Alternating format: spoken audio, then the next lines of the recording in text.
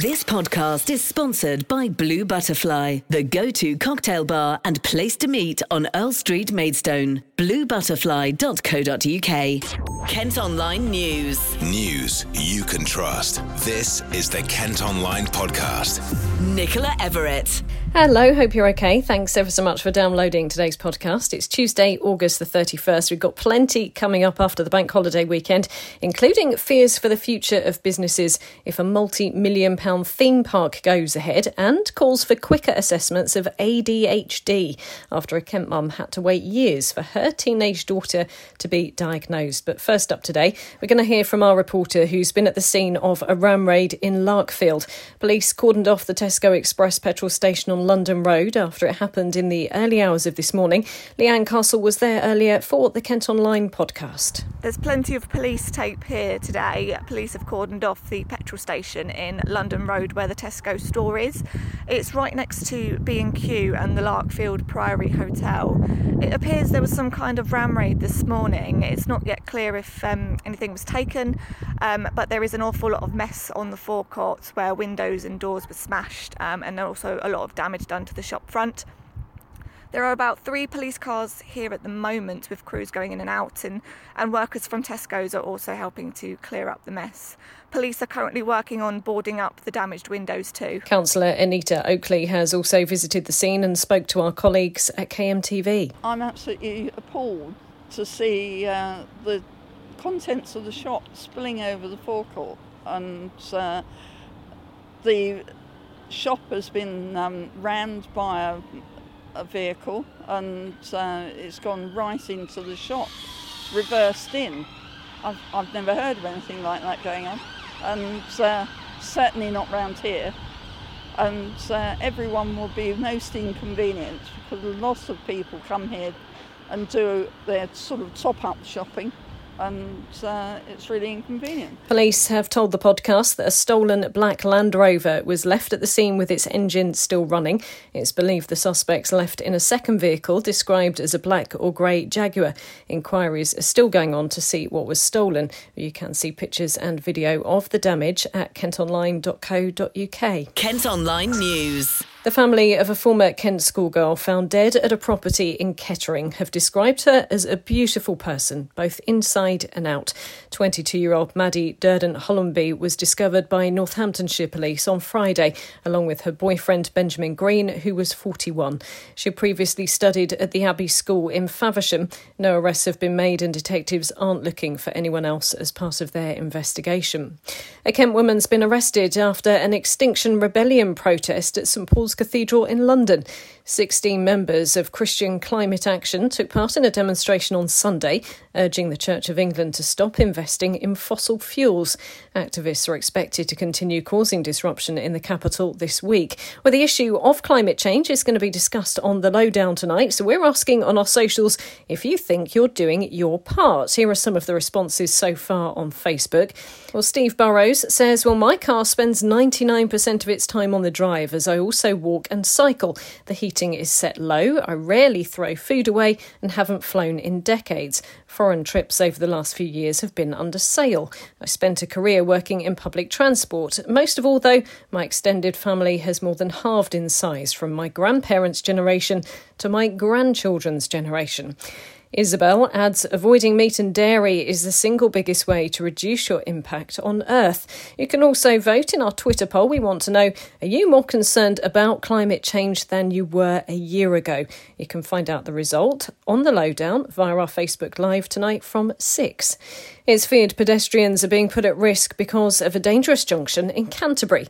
The busy crossroads outside Waitrose and Premier Inn is not fully controlled by traffic lights, and it's claimed people have little option but to try their luck when crossing. Councillors are calling for immediate action to redesign the layout.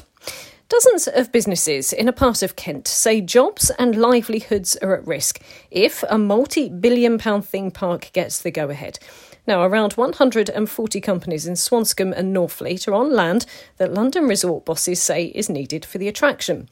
Despite the promise of new jobs, many existing firms say they'll be forced to close for good or have to relocate. Denise Lee is from Blazon Fabrications, based on the Northfleet Industrial Estate.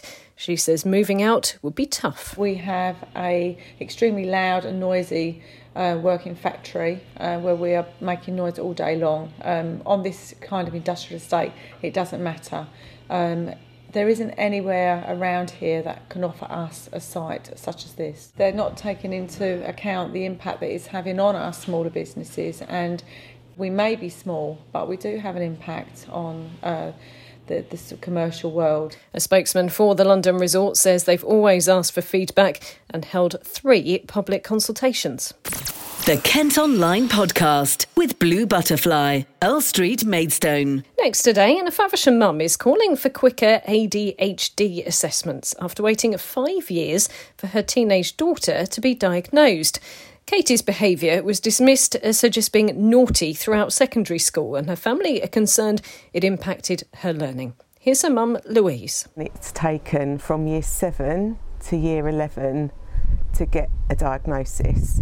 So the whole of her schooling, she was told she was naughty, put into isolation a lot of the time, because people won't recognise it unless there's a diagnosis. So it's been a real big fight to get where I need to be with her for her to get her education. But unfortunately, she's now left school and she's going to college, which is great. But it's been a constant fight to get the support that she needs. And the waiting lists in Faversham now are about 5 years. Wow. And when did you first sort of notice that something, potentially there was a diagnosis that needed to be made? I think when she was in primary, she was very excitable. She was told she was quirky. Oh, that's just Katie. Told she was quirky. And then I thought it would change when she gets to secondary, and she calmed down a little bit. Got to secondary and it was still the same, and then I thought, right, okay, I think there's an issue. The first referral was done in year 7, and then it's just been a constant fight since. So, yeah. Why do you think there were so many problems in finally getting? With girls especially, it's very different to, there's a fine line for there's an issue or they are just an excitable child. So you've got to have so many different assessments and things to back it up so that you can get what you need. So it's just been that constant, and there's no support. Like I said, there's no support unless you get this diagnosis. So for Katie, her 5 years of secondary school have been wasted. There are thought to be at least 21,000 adults on waiting lists for ADHD services. We've also been chatting to Hayley Forrest, who's an independent special educational needs specialist based in Sittingbourne. At the moment, I think the biggest wait time seems to be the teenage kind of section, the adolescents. Because what happens when a child reaches 11 or finishes primary school, the assessment process changes slightly and you move from a paediatrician across to CAMS, now known as NAUFT. So it's a professional body that was already saturated, really sadly, because of the nature of the world that we live in and things that have gone on recently, have meant that we have an influx of children being referred into an already saturated service. So the wait time can be quite long once children kind of hit those teenage years. And actually, I've had the most teenagers referred to me than ever before in the past 18 months. And I think that's probably the nature of what's been going on worldwide.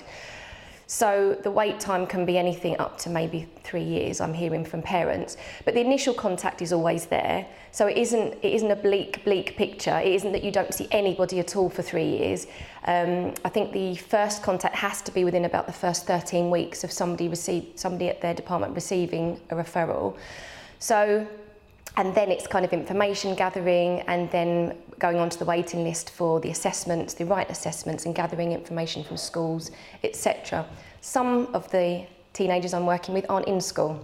So that in itself poses a bit of a problem when we need educational advice on kind of how children cope in a mainstream setting if they're not attending one. So that's sometimes when parents get me involved to maybe go and visit them at home and look at what they're doing in terms of homeschooling and how they're coping, and to write independent reports to kind of feed into the overall process. So I think that the teenage sector is the one where we're really probably at crisis at the moment. But again, as I say, it is a little bit inconsistent, because it does seem that some seem to go a little bit quicker than others, and I'm really not sure why. And I know that there are staffing issues, as always, within the teams themselves, so they're kind of fighting a battle their end as well to get as many children seen as possible. 3 people have been treated in hospital following an attack at a caravan park in Thanet. Police were called to the Fox Hunter Park in Moncton, where they were injured on Saturday. A man in his 30s who was arrested has been released on bail. A Dartford man's been banned from keeping dogs for 5 years after his elderly staffy was discovered in a bad condition. The pet named Mercedes was found unable to move on the kitchen floor of a property on Kirby Road by an RSPCA inspector in April. 35-year-old Alexander Boyd, who's also been given a suspended prison sentence, has been ordered to pay £500 in costs. A Chatham woman's warning people to be careful after she was targeted by a postcode lottery scam. The 79-year-old received 2 letters telling her she'd won £750,000 and asking her to send personal details so she could pick up her win. She realised it was a fake and reported it to Action Fraud. Kent Online reports. A comedian has teamed up with the University of Kent to support people recovering from eating disorders. NHS figures seen by the podcast show the number of teenagers being admitted to hospital in England has increased by nearly 50% since the start of the pandemic. Well, Dave Chawner suffered from anorexia as a teenager and has now set up a series of online interactive workshops to help others. He's been speaking to Ishmael and says comedy for coping will teach people how to overcome it and break down stigmas. For me, when I was going through the anorexia, a lot of people didn't really know how to talk with me. A lot of my mates stopped playing jokes on me. They stopped playing pranks. They stopped treating me like they normally would. And I think a lot of people feel that because people don't want to say the wrong thing.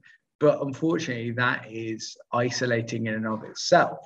So actually what we're trying to do with this course is give people tangible, real world coping mechanisms. We're not telling people that they have to get out a yoga mat every time that they feel a little bit, sort of triggered. We're not telling people that they have to go and realign their chakras. These are things that you can do in offices, in school environments, out and about while you're shopping. These are really tangible ways of breaking things down and making them manageable. And that is ultimately what we are trying to do, is to help people cope when things seem a little bit overwhelming.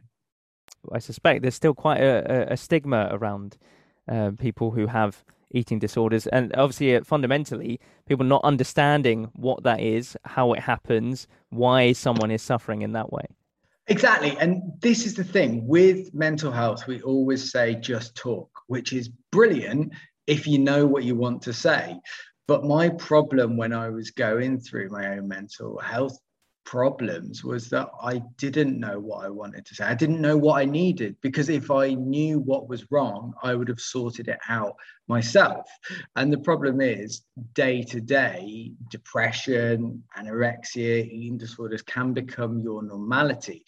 So this is hopefully to provide a little bit of levity in order to get some perspective on people's mental health and realize, oh yeah, you know what, I might be really struggling around meal times or around body issues or around socializing. That is the first step on a long journey to recovery. And yeah, there is a lot of stigma, and that manifests in different ways. Equally, people not wanting to say the wrong thing. And I think there's a robustness to comedy that's really helped break down those things. And also something that's really important to say as well is, no matter what class, no matter what background, no matter what ethnicity, gender, race you are, everybody likes to laugh. And that's why this is a brilliant way of engaging hard to reach groups such as men or trans communities or people from minority ethnic backgrounds or more mature patients that perhaps might also get overlooked in traditional methods. It's a great way of engaging those in order to help them get better. Councillors in Medway have had their basic pay increased by nearly 3%. Members now get an allowance of almost £10,600. That's about £300 more than the last financial year. Travel expenses have gone down because of more virtual meetings during the pandemic. Earlier this year, bosses approved a 5% rise in council tax for the towns. A 200-year-old school in Thanet is going to be demolished to make way for a new one. The Royal School for Deaf Children in Margate closed in 2015 and now permission's been granted to knock it down. A modern secondary school called Park Crescent Academy is due to be built in its place. It'll cater for 900 pupils and is due to open in September 2023. Charles Darwin's former holiday home in Ramsgate has gone up for sale. The Grade 2 listed Georgian townhouse has a blue plaque dedicated to the so-called father of evolution, as well as 6 bedrooms and panoramic sea views. It's on the market for almost £900,000 and you can see pictures of the inside at Kent Online. And while you're on the site, you can read the fascinating story about a tailor from Dover who went on to found Australia's £350 million wine industry. Richard Hamilton is believed to have been involved in smuggling before heading with his family for a new life near Adelaide. The vineyard he started is still run by his ancestors. Kent Online Sport. Football, and as we didn't have a podcast yesterday because of the bank holiday, we will bring you reaction from Gillingham's game at the weekend, although apologies, it does seem a little bit late. Well, they lost 2-1 at Shrewsbury Town on Saturday, despite Jack Tucker taking the lead for the Gills in the first half. Let's hear then from boss Steve Evans. Hard to take really over the 90. I think for 30 minutes we're in total command of the game, total command, and probably their good goalkeeping and a few lucky breaks in their favour kept the score at 1-0. I thought we dominated. We got a bit sloppy before half time. We spoke about having to be careful. Young Daniel was on a booking. He then get involved in a little tackle and you're thinking, okay, so we took him off and made the change. Listen, they're always going to put you under pressure when they've got Cosgrove upstairs, and we talked pre-match about us being long ball. I think we've played all the football today. I think they just launched it to Big Sam. I think the first goal's a clear foul on Jack Tucker, but it's a great finish. You know, they're special finishes for the kid when it goes in. I think then we were off the game a little bit. Carl switches off for the second goal, boy gets run at the box and Big Sam finishes it. It's 2-1 and then it's a scrap if we can get something.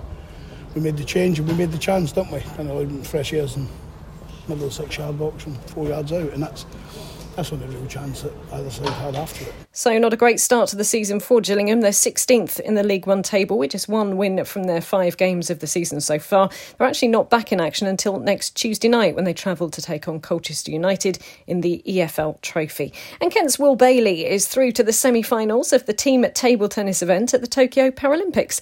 The 33-year-old from Tunbridge Wells has beaten his Australian opponents in the doubles and singles matches in the quarter-finals. He's already won silver in his individual event at the Games. Well, thanks ever so much for listening. Don't forget you can follow us on Facebook, Twitter and Instagram. Plus you can subscribe to the IM News app. That will give you access to all KM Group newspapers. To do it, just head to subsaver.co.uk. News you can trust. This is the Kent Online Podcast.